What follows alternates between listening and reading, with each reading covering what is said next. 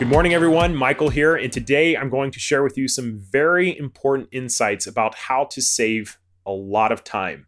The short answer is I work with a lot of entrepreneurs. It's their first business. They're excited when they get traction and they start making money. And one of the biggest mistakes that I see them make is that they refuse to hire help. That's the first problem. And they're working themselves into the ground. They're working 60, 70, 80 hours a week. There's no way that is sustainable, okay? And so the idea is not to make money to kill yourself. You don't want to trade your health for wealth. That's a really bad idea. You want to take care of your health, even if it means not as much wealth. So there's a lot of things in play here. There's a story I talk about in the Efficiency Playbook about this apple, orchard, and this kid plants his first tree and he's starting to make money and the business grows. And so there are some good things about being an entrepreneur, on your own, by yourself, is that the ratio of return is really good. You get to keep all that money for yourself. You don't have to pay any employees. That's a really fun and exciting stage of business when you realize that you can quit your other job and you can do this full time. It's amazing. It's a wonderful feeling. But once things start getting busy, people are working themselves into the ground. So at some point, you're going to need to hire help. And even if you're not an entrepreneur, I'm going to say something that might blow your minds. You shouldn't be doing anything of yourself that you could hire somebody else to do for less expense. Okay, so the book talks about some exercises, how to figure out your personal time value, how much an hour of your time is worth. And I've always decided if I got married and had a family, we're not going to do laundry. We're just going to hire somebody to do laundry. They come on Mondays and Thursdays. They do all the laundry for the whole family. Maybe we'll have them clean too. And we're just going to pay them because I don't want my wife spending time on that. It's just something I feel like we could hire somebody else who would be more than happy to do it. And that's just my personal view, but it applies to business in that there are certain things that only Michael can do. Nobody else can do them. For example, like standing in front of a camera and talking and giving a lesson. I'm the only one that can do that.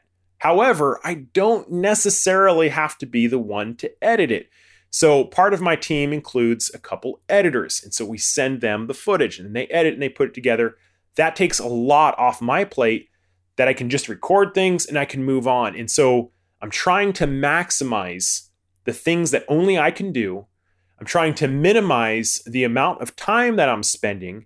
And I try to leverage that through residual income. That's the business model that I teach everybody. Find a product that you can make and that you can basically sell forever.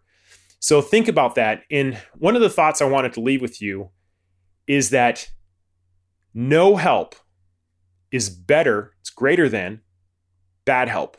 That's a binary. And I've talked with so many entrepreneurs when they're going out looking for that help that I just spoke of trying to find. You have to really go through about 10 people to find the one good one, at least, where I live. And when you meet somebody and you're interviewing them, they say all the right things and they're dressed a certain way and they're so excited, they're returning the call and they're there on time the first day and everything's just like a dream. But the truth of the matter is people are inherently lazy. They're not going to care about your business as much as you do. Okay, they're not going to care about something that you love as much as you. At least the chances are not in your favor for that. And so what happens is you have to start monitoring what they're doing and how they're spending their time. And in some cases, you have to follow up with them over and over and over again to get something really simple done. And I've learned this through people that I've hired. If you have to follow up with somebody a lot and check in on them a lot, or they're unavailable, you're being taken advantage of.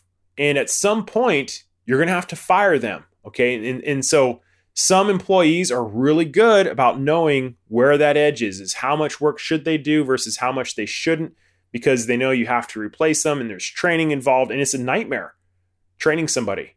There was an editor, a woman that I hired years ago who came begging to me to teach her how to edit. Please, Michael, please teach me how to edit video.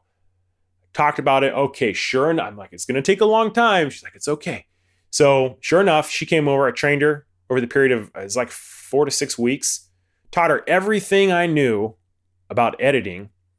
And sure enough, as soon as she got to the point where she had it down, she just lost interest, didn't want to do it anymore. And so I had wasted all this time teaching somebody, training somebody who wasn't really into it. And I think, that's a whole other topic right there, is like when you give stuff away for free, it's not valued. I'll probably record that next, but just keep that in mind, is that if your business is expanding, if you're working a lot, or if you don't have enough time in the day, it's time to hire somebody to take the workload off your shoulders. It's going to be hard to find somebody. You're going to have to go through quite a few of them. And even after you hire them, you might have to let them go. And just remember that no help is greater than bad help, because sometimes bad help creates problems. There was somebody that I worked with. They did something wrong and sent out the email. It was a newsletter, and there was a problem in the newsletter. And people were disappointed when it didn't work the way they wanted. And so we had to go back and try to fix. It's just because the person wasn't meticulous. It was the wrong task for them. So those are just some thoughts with you guys, is that, yeah, there are ways to ease up your workload. And when I hear people are so busy, I kind of say, well, find somebody to do it. If you have the ability and the means, try to hire somebody to take care of that. And it's a weeding process to find the right person. So in any event, I hope you guys are having a great day, and I will talk with you soon.